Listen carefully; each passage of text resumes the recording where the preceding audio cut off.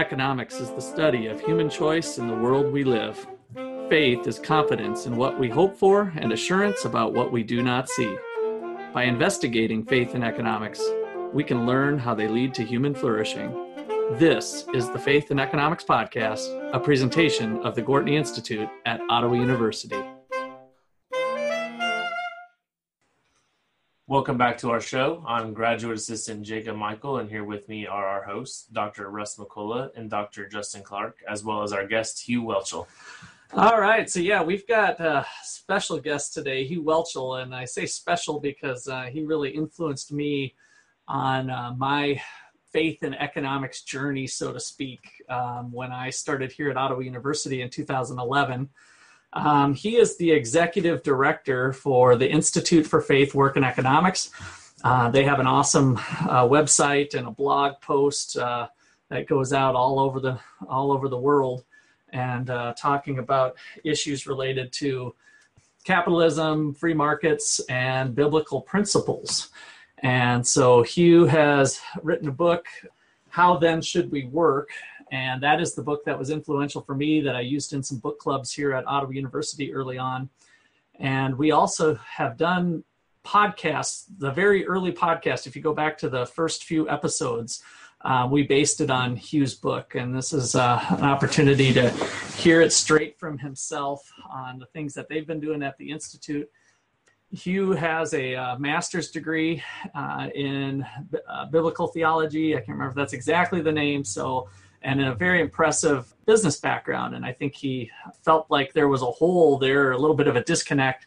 And that's part of why he got going with the Institute. So Hugh, welcome to the show. Thank you. I'm glad to be here. All right. Well, and I thought it would be a good place to start off the show with some of these principles from the book. And I think they are, in a sense, a call to work. We've had Os Guinness at our campus a number of years ago, and he is also Os Guinness is a part of your new book that came out, Set Free, that we can talk about later. So I thought it'd be nice during this first half to kind of lay a foundation down. I'm also going to be talking with some of the folks at the Institute for Faith, Work, and Economics on a future podcast coming up in the spring at a conference. And the title of our podcast, the title of our talk is Countering Christian Socialists, Biblical Arguments for Freedom. So that is the topic that Ann Bradley and Paul Cleveland of the Institute agreed that it sounded like a fun talk. So that just to give you an idea, I thought it'd be fun to kind of set the stage of our discussion here today with you. So maybe if you could get into some of that early work that you did. Yeah, it's interesting. I was a business guy for 30 years, and probably in the middle of my business career, I was a very committed Christian. I really began to struggle with the idea, why didn't God care about what I did from Monday to Friday? I mean, I was very involved in my church. I taught adult Sunday school. I sat on 2 or 3 nonprofit boards. But if you ask me, what do you do that's important to God during the week, I really didn't have an answer to that. And the more I thought about it, the more I thought, there's something wrong here, because my problem back then was I was kind of stuck in this secular spiritual divide. I thought some things in my life were spiritual. That's the stuff I did at church. And then I thought there's another large chunk of things I did over here in my regular work world that were secular. Not that these secular things were bad. It was just stuff that God didn't really care about. And this was, I tell people back in the last century, it's quite some time ago, and there wasn't really a big faith and work movement. There weren't all the books that are out now about faith and work and how you think through integrating your faith in your work. And so I really struggled with that for a number of years, and I actually started taking classes at seminary to try to find a solution. And they really didn't help me too much, because once again, they had not thought through any of this. So over about a 10-year period, I really kind of began to think through 4 or 5 specific issues around faith and work. And one of the probably most important was this idea of a kind of a framework to see all of redemptive history and how kind of my story fit into what I call his story or God's story. And that probably for me was kind of aha moment when I began to understand how to see that. And we came up with a model. Actually, I've kind of borrowed it from someone else, and we call it the 4-chapter gospel.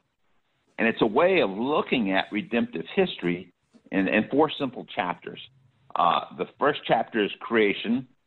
Second is the fall. The third is redemption, and the last is restoration. You see, creation shows the way things were. The fall explains the way things are. Redemption shows the way things could be. And restoration shows the way things are going to be. And for me, that was just eye-opening to see kind of how that's all laid out, because it helped me understand that now I live in the 3rd chapter of this 4-chapter gospel, and it helped me kind of begin to think through, how does my story fit into God's story or to his story? And that was revolutionary to me. And the one thing, and it was for me as well. That's what really resonated with me. Yes. So that was, like I said, that was a big turning point. One of the 5 major things I talk about in the book that I had to really get my head around, and it explained a lot about the misunderstanding I had about this secular spiritual divide. Because if you look at historically, the gospel has been taught in these 4 chapters. But in the last 100 years or so, we've truncated this 4-chapter gospel down to 2 chapters. So all we talk about in church is the fall and redemption. And so what happens is it kind of turns the gospel to more of an inwardly focused thing. It's really kind of all about us, all about our salvation, all about how Jesus died just to save me. And as one scholar says, we've kind of turned the gospel into the gospel of sin management. And see, the big problem is when you take off that 1st chapter, the story of creation, you don't know what we were created to do. You lose sight of what we were put here on this earth to do. And when you lose the last chapter, you really lose sight of where we're going to end up, that we're going to be in a physical world, a new heaven and a new earth that'll be better than it was at creation. How that can be, I don't know, but we know it will be. Right. And if it tells you, just to give you an idea how influential this was for me, our sign off of every podcast is be fruitful and multiply. and that I learned from your work. So, well, and you've got to expand your vision to this 4th chapter to really understand, kind of who we are, what we were made to do. For example, if you go to the 1st chapter of Genesis, the creation story, and you read in the 6th day of creation, God is almost ready to wrap everything up. He's created Adam and Eve. He's put them in the garden. He comes down to them and says, let me tell you what your job description is. Let me tell you why you're here. He says 2 things. I'll put you here to do 2 things. First, I want you to fill the earth with my images. The second thing I want you to do is to subdue the earth. Now, the word subdue there is literally the Hebrew word kabosh. And as one theologian says, that word in that context literally means to go make the earth an incredible place for human beings to flourish. So our job description, what we were created to do, is to fill the earth with images and make the earth an incredible place for those images to flourish. Now, I would argue that's still our job description, still what we're called to do, particularly as Christians. We who've been redeemed stand in a place that Adam and Eve did. We understand who God is. We understand what he's called us to do. And we have been empowered by the Holy Spirit working within us to do that. Yeah. So I often say that the gospel is a redemptive call back to a lost and forfeited calling to fill the earth with its images and subdue it. And another thing, as I've mulled over this stuff, Hugh, I feel like we get to do that from a place of freedom, in the sense that with Christ, now when we go to do something, it's really from a place of freedom that Christ has our back when we screw up, and we will screw up, right? Yeah. The sinful nature doesn't disappear. nor does sin around us. And so we just have that freedom to not worry about it as much with the things that we do. That's right. That's exactly right. And once you begin to understand this bigger story and how we fit into this kind of meta narrative, right, it begins to give really a more direction and more significance to your own personal story. And that's why I think it's very significant. So then you begin to overlay that 4-chapter gospel with understanding how God wants us to understand what he's called us to do, particularly in our vocational work. It becomes very compelling that the purpose of my work, right, or what I'm supposed to do, is to bring flourishing to the communities God's called me to serve. So whether I'm a Fortune 500 CEO or a stay-at-home mom, it doesn't really matter. God has given me something to do. He's given me a community to serve, and my job through the work of my hands is to bring flourishing to that community. Once you begin to see that, it puts everything in a new light. Yeah, absolutely. What would be the first book that you'd recommend somebody kind of trying to entertain these ideas? Would it be your book there, or would there be some other ones to add? I know one that maybe we'll add to the show notes that's not necessarily a part of If We, that I also thought was influential, was God at Work by Gene Fife. Beef. Yeah, Beef. Yes, yes, that's right. Thank you. And so what other ones would you recommend for people that are exploring these types of ideas? Well, in my little book, How Then Should We Work, I have a couple of pages about this 4-chapter gospel. But as we begin to look around, once we started the Institute, we could not find anything that had been written on the 4-chapter gospel. So what we ended up doing was writing a small little booklet. It's called All Things New, and it's probably 20 pages long, something like. It's fairly short. It's something you can sit down at one sitting and read through. But it really goes into this idea of the 4-chapter gospel in quite some detail. And actually, it's been probably the most popular. We've got probably 20 or 25 booklets, maybe 30 by now. But of all the booklets we've done, this has probably by far been the most popular. And I think we've sold or distributed something close to 40 or 50,000 of these. It's just really quite amazing. Wow. Because, like I say, it's such an interesting idea. It's such a compelling way to look at, the entire redemptive history that's kind of laid out in the Bible. That it's been very, very popular. So if people are interested to find out more about this kind of idea of the 4-chapter gospel, that's where I would go and take a look at it. You can find it on our website. You can download it electronically, or you can actually purchase the little booklet for $2 or $3. It's fairly inexpensive.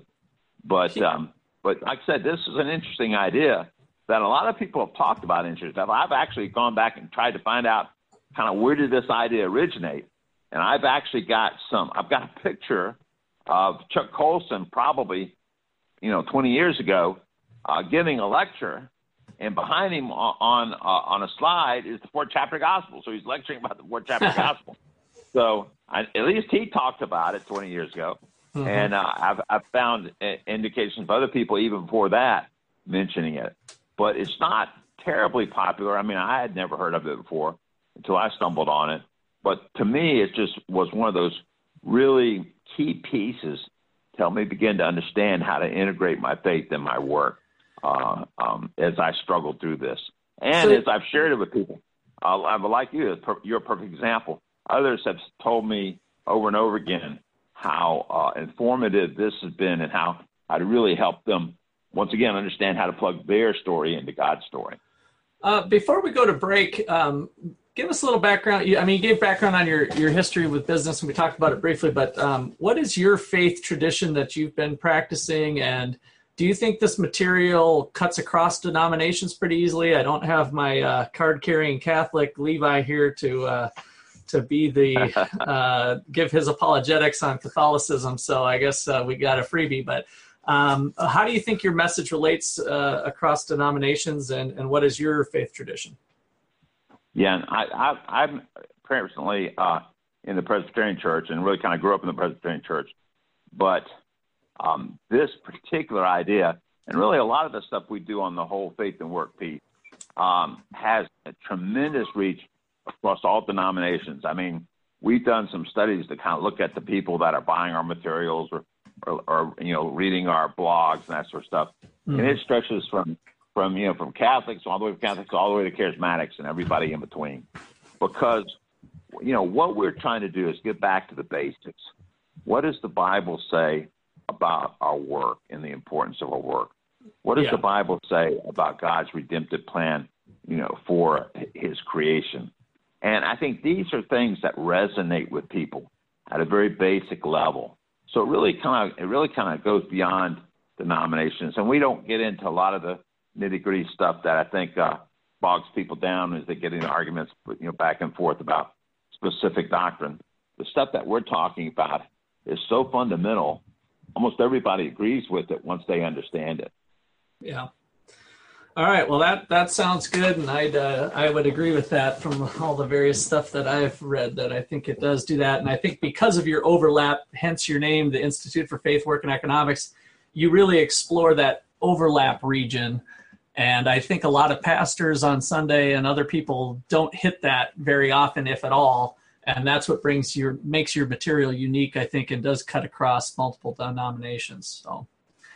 All right. Well, with that, I think our second half here, to give a little teaser, we're going to get into some contemporary issues and talk a little bit about your new book and people who are claiming to be democratic socialists. Are they Christian or not? That's a terrible teaser. But anyway, we'll explore something like that for fun. So we'll see you in 30 seconds.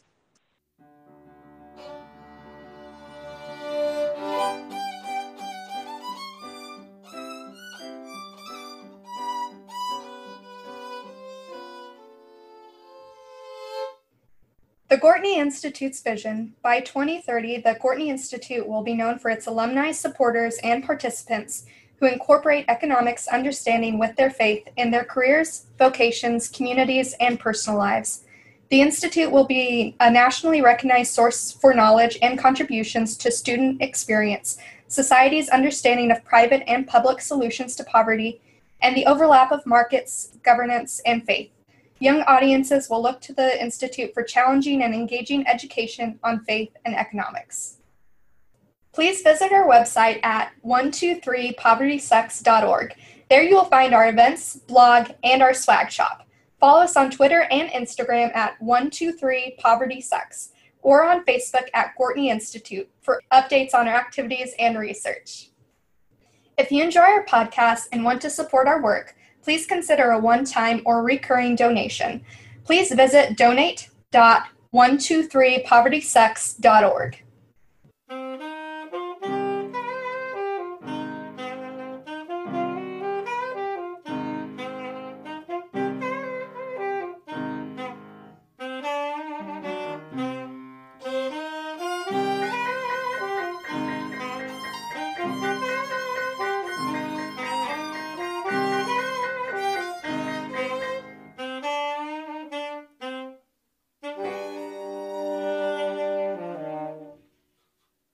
Okay, welcome back. We're talking with Hugh Whelchel, and thought I would lead into some socialist type ideas. So I think the classic one to go back to is Acts 2. And some people, I would say wrongfully, think that means communism or socialism. Some variety of that is being promoted. On previous podcasts, we've brought this up, that, hey, these people were voluntarily getting together and sharing according to people who had need. Christianity was in its infancy and just starting to grow. And so people were feeling pretty altruistic among their small Christian tribe, if you will, of trying to make things work.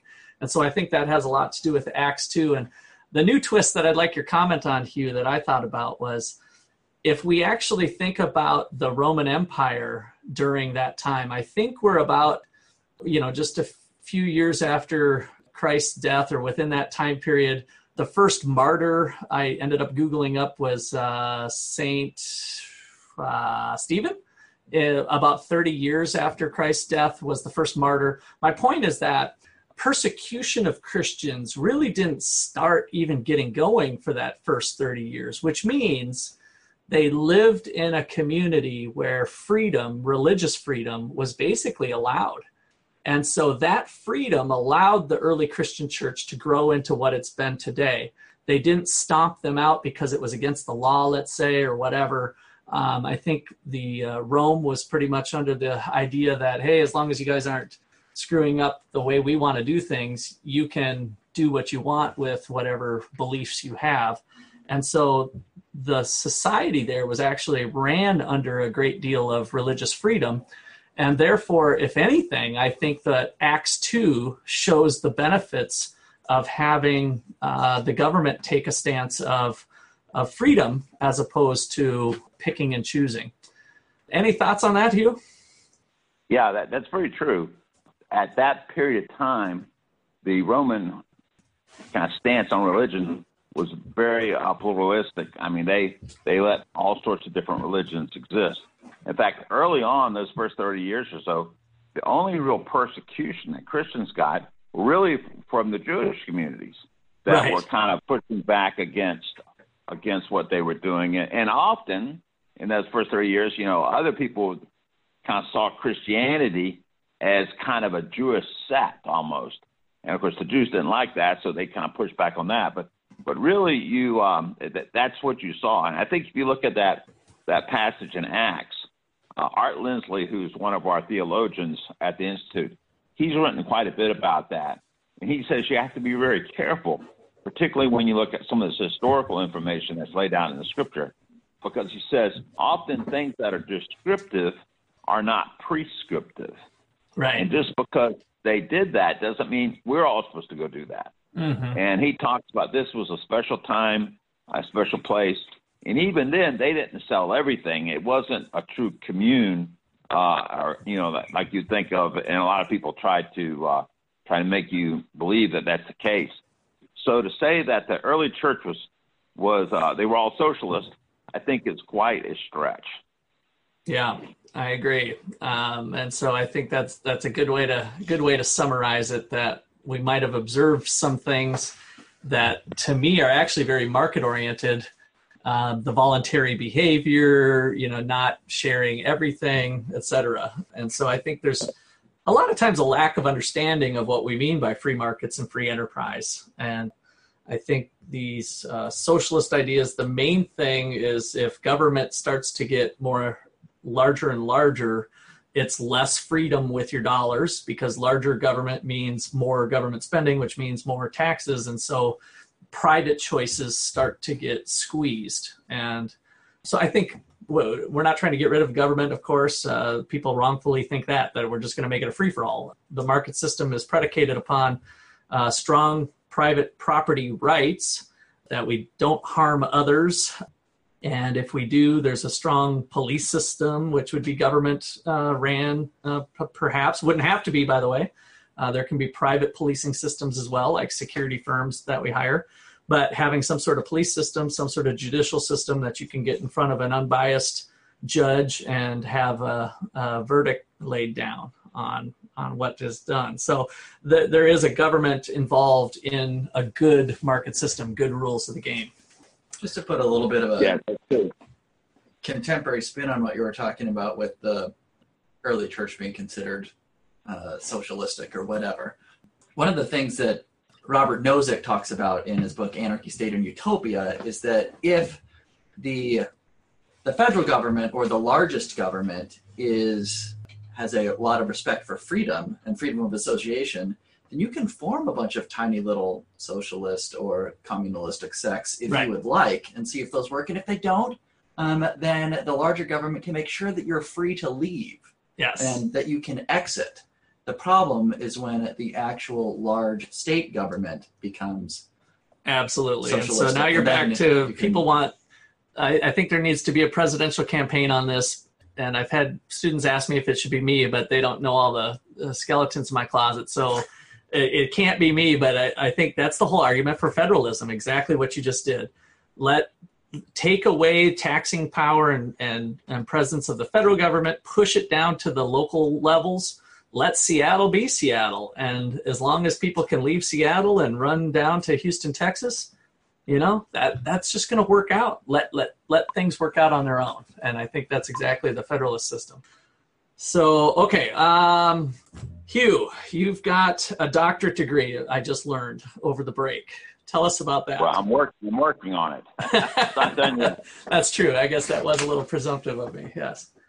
I'm in the process of starting to write my thesis, and I'm doing it on wealth creation. It's interesting that this kind of fits into our discussion about socialism. I think one of the big concerns that I have in current culture today is that there's so many young people, particularly, and many of them are Christians, that are openly saying we need to become a socialist. Mm-hmm. And they really don't know what they're saying, I don't think. But there's this odd resentment almost toward capitalism or toward wealth creators. I think some of the things you see some of the presidential candidates saying really points to that. They're mm-hmm. kind of setting them up as the boogeyman, and it's we need to take their money and redistribute it and all these other things. So I think there's a really kind of this misunderstanding about what wealth creation is and what it does. The interesting thing is I've done some of the research. I've interviewed a number of wealthy Christians, and they had this odd belief almost as you begin to talk to them. And it's this idea that they almost feel guilty about all the money they've made. And I've even heard one say that, they feel like kind of their penance is they have to give it all away before they die. And it's interesting because that strange kind of guilt is really reflected by the larger culture and Christian culture as well. There's this interesting phenomenon there we call the scarcity mentality. Mm-hmm. And it's this idea for me to get a bigger piece of pie, someone else has to get a smaller piece. So if that's true, anytime I accumulate wealth or I do well or make money, it's a sense I'm taking it from someone else. Right. The zero sum mentality is how the word. That's right. And that is so prevalent among people in our culture when the reality is just the exact opposite. Free markets and capitalism, when it's done right, and even sometimes when it's done wrong, literally makes the pie bigger. Right. So I can get a bigger piece of pie, and there's really more pie for everyone. That's what we want. But the problem is very few people understand that. So as I begin to study this idea of wealth creation, that's one of the big things I've kind of stumbled across, that idea, which I thought, most people were past that, but that's just not the case. Oh, okay. So even the rich people that you're interviewing haven't escaped that mentality, and maybe it's because they think they got lucky, and certainly with business there is of course an element of luck, being in the right place at the right time. So if we look at the luck to merit spectrum, it's certainly somewhere in between. Not everything we do is all merit, and not everything we do is all luck. So, but right. There is something in there. Here's the other interesting thing. When you talk about wealth creation, everybody immediately jumps to millionaires and billionaires, right? Right. And I'm basing my whole thesis really on one verse in Deuteronomy. If you go to Deuteronomy, you have Moses speaking to the second generation of Israelites. They're getting ready to take back the land, take back Canaan. And he tells them that they need to remember that it's the Lord their God that has given them the ability to create wealth so that God can confirm the covenant with them. Now, that's an amazing statement, and I think it's a key verse to understand wealth and money throughout the rest of the Bible. But if you begin to think about it, wealth creation is really just creating value through your work. And so he's saying that. He's not just talking to the entrepreneurs in the crowd. He's not talking just to the business people. He's talking to everybody, that everyone has been given the ability to create wealth. And if you really understand that verse, you really begin to understand that it's even broader than that God's created a universe that's full of principles. Yeah. And once we understand these principles and we act according to these principles, that we all can create wealth, we all can create value. On top of that, he's made each one of us in a special way and given us things like comparative advantage and kind of this idea of what I call biblical self-interest, that we operate out of our self-interest. And he's made us that way so that we will be wealth creators. Yeah, now, absolutely. And I guess I might add something I think I've said before. The invisible hand Adam Smith talks about, to me, is God's hand. I mean, this whole market system was all divine, and that's one of the pieces of the puzzle you're describing, is that people's interactions through their own self-interest, which self-interest can include the interest of other people as part of your own self-interest, creates income, creates wealth for all. And that was a divine concept. That's right. That's exactly right. And that this idea that we're all wealth creators, okay? I think I often go back to the parable of the talents. This is an incredible story that most of the time, if you hear a sermon on this parable, the whole sermon's about the guy with one talent. Well, the only thing you need to know about the guy with one talent is you don't want to be that guy. You want to be one of the other two guys, right? Well, people don't realize this is a story of massive wealth creation. A talent in today's dollars is worth at least $1 million, maybe closer to $2 million. So the guy that took 5 talents was given $5 million and went out in the marketplace and made $5 million more dollars. We don't know what the period of time was. Some scholars guess that it might have been 7 years. But even if you did that in today's market, that'd be pretty good, right? Mm-hmm. But to do it in their market in the first century, I mean, that guy was a Steve Jobs he was just a superstar to be able to do that, right? We're talking about creating massive wealth. Even the guy that takes $2 million and makes $2 million more does a pretty good job. But if the guy with one talent had been faithful and gone out and done what he should have done, he probably would have doubled his money as well. The point there is, I think, that there's a spectrum, right? That everybody's somewhere along that spectrum. Some people are going to be really good at creating wealth. Some people are not going to be so good, right? But the point is, we all are designed in such a way that we can create wealth, that we can bring value, right? We can create value for others and for the community at large. And I think that's a different way of looking at wealth creation than we have looked at it in the past. Yeah, and you even gave me just a new insight on something I've been talking about, and certainly related to all this, that we're all wealth creators. I do the trade game that I actually first did with you at one of those workshops where everybody gets a bag of candy and some goodies, and they trade, and it's kind of like Halloween, and then people report their self-reported happiness.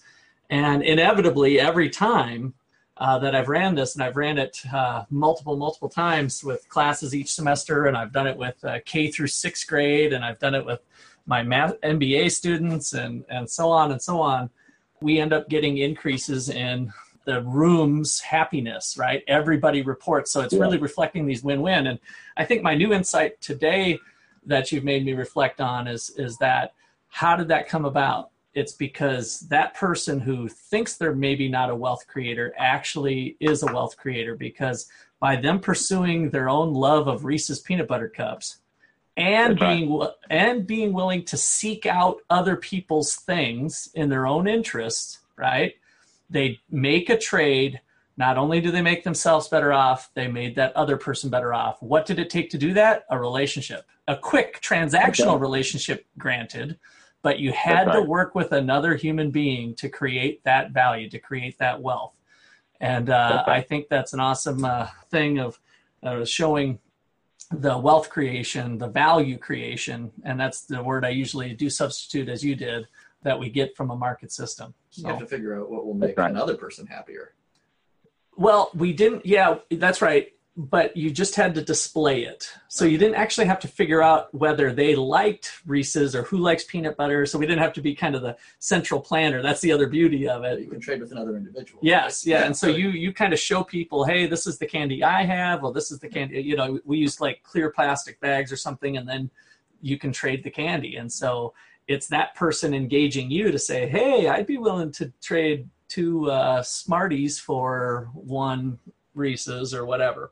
And then it creates that dialogue. It just creates that interaction that I think God really wants us to do. And it's all through this invisible hand that's related to our own self-interest.